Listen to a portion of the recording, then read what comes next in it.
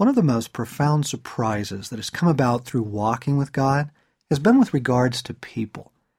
Now, people make up a very large part of our lives. We're surrounded by people.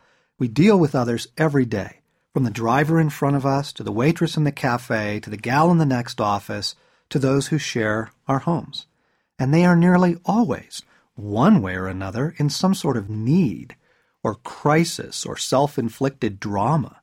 And one of the great dangers for the person who has begun to desire to please Christ is that we simply let our conscience be our guide in relating to others. We tend to jump in as opposed to walking with God. Either we give too much or too little, or we offer what's needed but at the wrong time. It would be a revealing study to look at the way Jesus relates to people in the gospel stories. Sometimes he stops mid-stride to offer a word or a kindness to what seems to me to be a pretty minor character, someone I think I would have ignored. Other times, he ducks for cover, dodges an encounter completely.